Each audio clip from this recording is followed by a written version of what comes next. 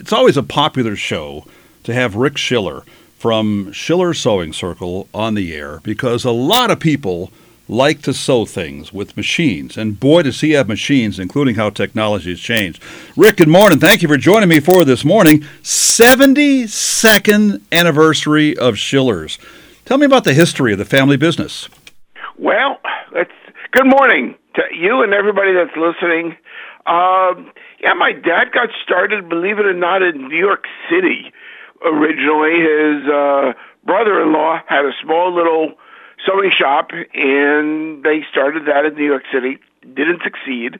But my father grew up in Franklin, on a farm in Franklin, and his brother, after World War II, had moved back. A lot of folks had come back to the area and opened on North Wyndham Road a shop that was called Schiller's Mart, and he did floor care stuff and carpet and tiles and things of that sort. And when my brothers were born, he said he was getting out of New York City, out of the Bronx, and moving to the country, essentially, and came out here and originally opened up as a little set-in in his brother's, floor care thing, and started off with sewing machines because he sort of knew something about that. So originally he was, for about 5-6 years, he was on North Wyndham Road in Schiller's Mart. And then, I guess probably just about 1960, somewhere in that neck of the woods, he moved over to Church Street and had actually 2 different spots on Church Street. And I'm sure you remember the St. Valentine's Day fire. Right across the street from us here. A little bit of whatever, and he outgrew that and moved over from there to 857 Main. And by the way, we've handled sewing machines and vacuums.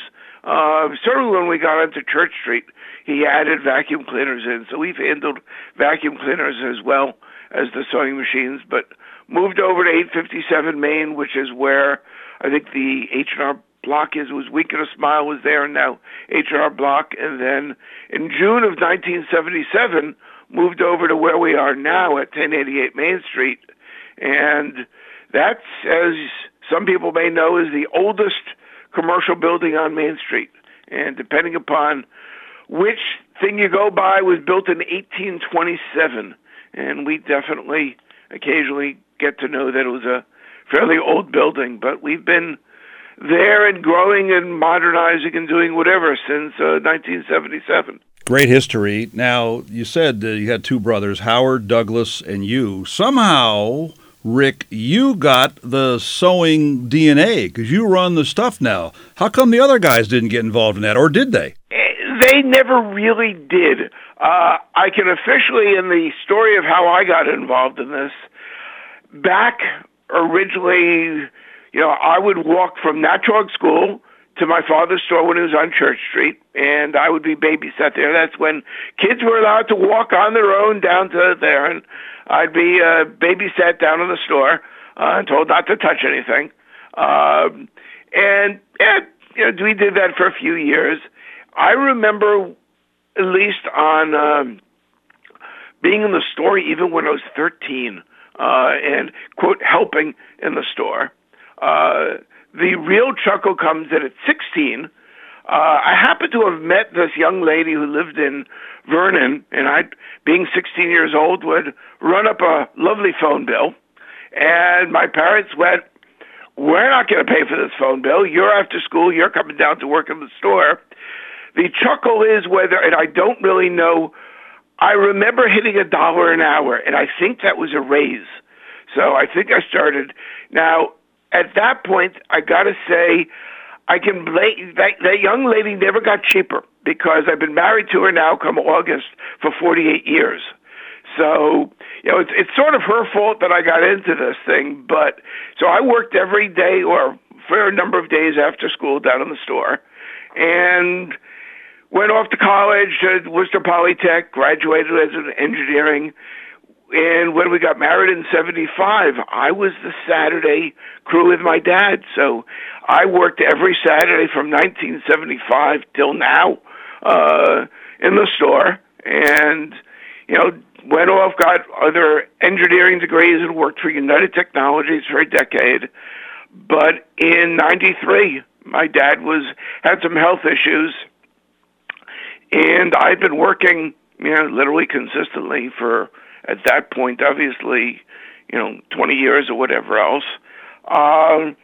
And at that time, when Bill Clinton was elected, I think the first major legislation he signed was the Family Leave Act. And to the best of my knowledge, I was the first male in all of United Technologies to take the Family Leave Act to go run a family business. And came in October of '93, left United Technologies to come in, and then 6 months later they did a golden handshake to anybody who wanted it, and shall we say that everything else is history.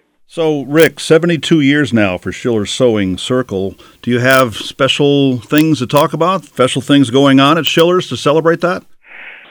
Well, last month we did almost a month long. We did a big 72 anniversary sale and whatever else. So that was actually, I guess, from the beginning of the month till middle of the month. That part's a little bit over.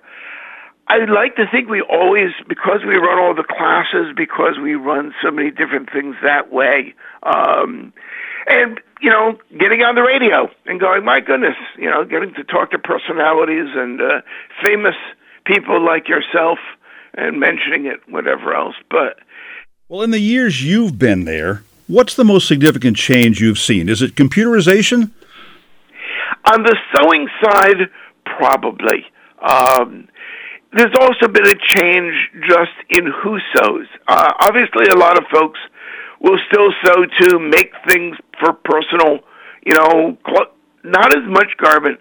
Sewing probably transitioned, particularly as it got into the computerized, it could do so much more, from a necessity to a hobby, to something that people just love to do. So that, but you still can buy a sewing machine that could be $100. You can buy some that are $15,000. And people, say, oh, my goodness, that person must be professional when they're doing it. And almost all of those folks that do that are doing it purely for fun. And that's why, when we do our classes, the classes are really there not to teach you how to necessarily make a blouse. It's more, we've been doing all these ones lately with embroidered rope bowls and things of that sort. And God knows we can't seem to keep that class. We've been having to keep adding on class after class. But it's how to do things for fun. Rick, why are you still in business when so many vacuum and sewing stores are long gone? I like to think, to some degree, I know this may sound, self-granding, whatever. It's who and what we are, because we've really focused on our customers and what they need for so long. I mean, the big complaint you'll hear about, whether it be a department store or certainly the internet, whatever else, is how impersonal they are. You can go in, there's no one that's going to help you. What we do, we try to do as well as we can. And it's not just having the merchandise there. It's not just handing you a box. It's, handing you us. It's whether it's my staff that's there to help everybody. It really is finding the product, whether it be a sewing machine or a vacuum cleaner, that's the right one. It's not just, these are the things that I want to sell. We're not just pushing the big computerized machines. As I said, I have roughly 60 different models of sewing machines and almost 100 different models of vacuum cleaners in the store. So it's, what machine is right for that customer's needs, for their budget, for what they want it to do. And then, again, they get, on the sewing machines, they get lessons free for life on the instruction of the machine. We have, the free service that comes along with certainly most of our electronic machines, get anywhere from 3 to 5 years of free, cleaning and maintenance. It's just being personal, being concerned for the customer. They are, a great many of them are very much friends, and they consider us to be their friends. So that's what people really look for.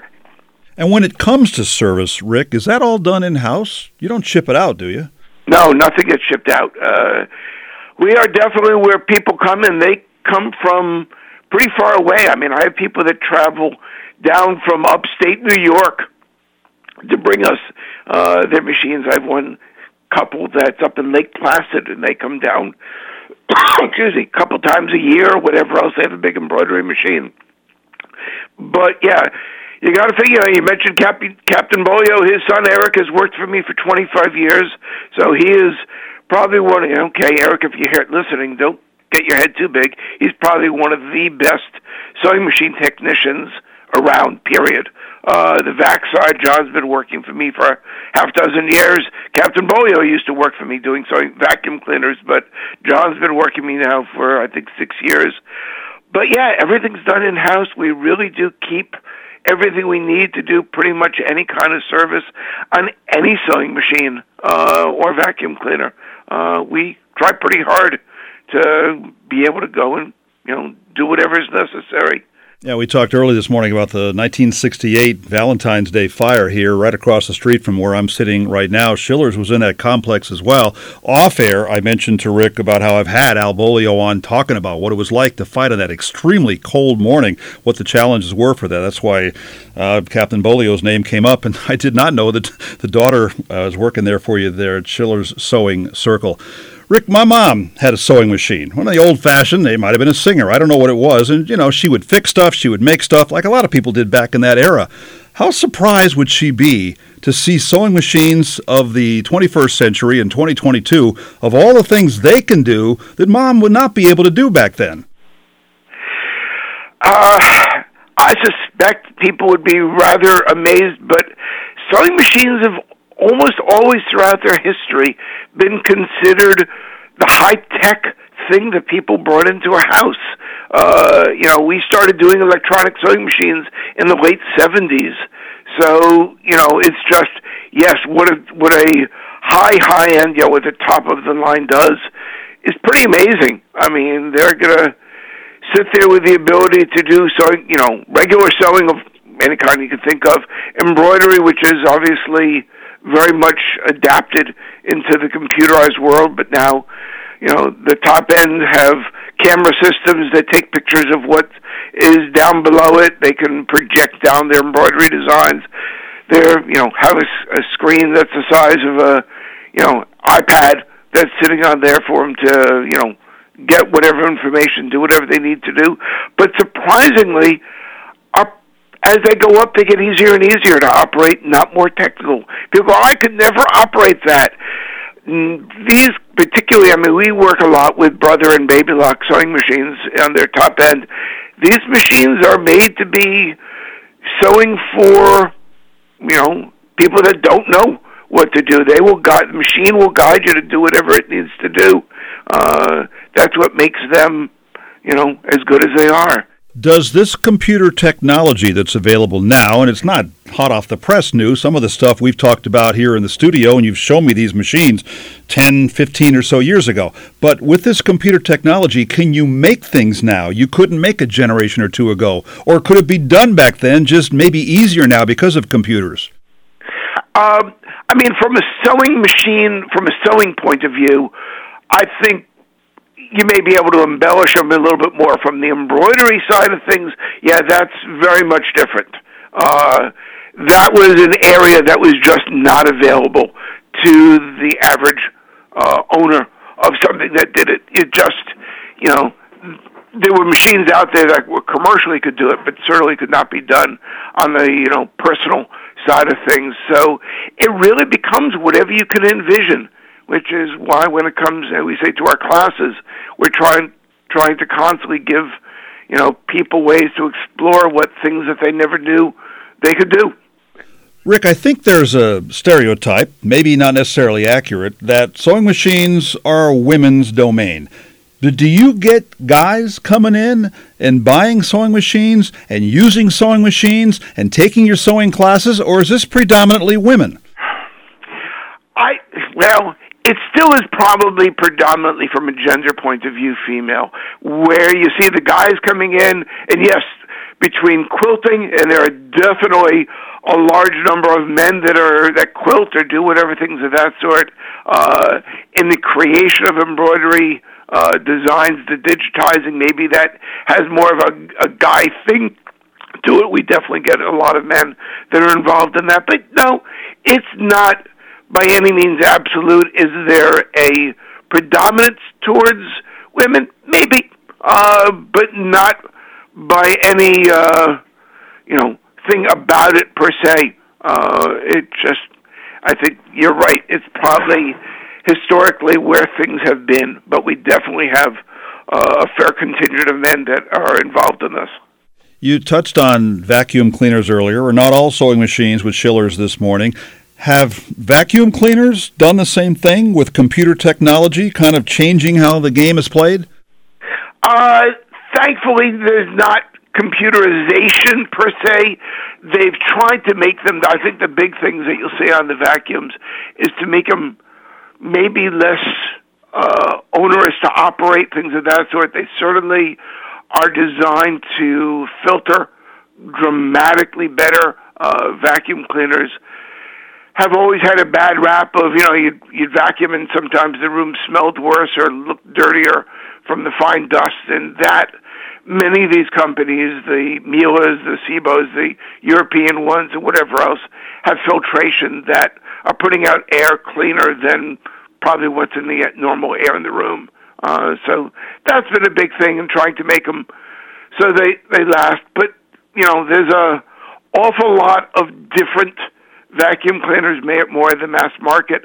I try to keep some of the ones that are not necessarily ones you're going to find, at the local department store. But again, it's what's appropriate for your needs.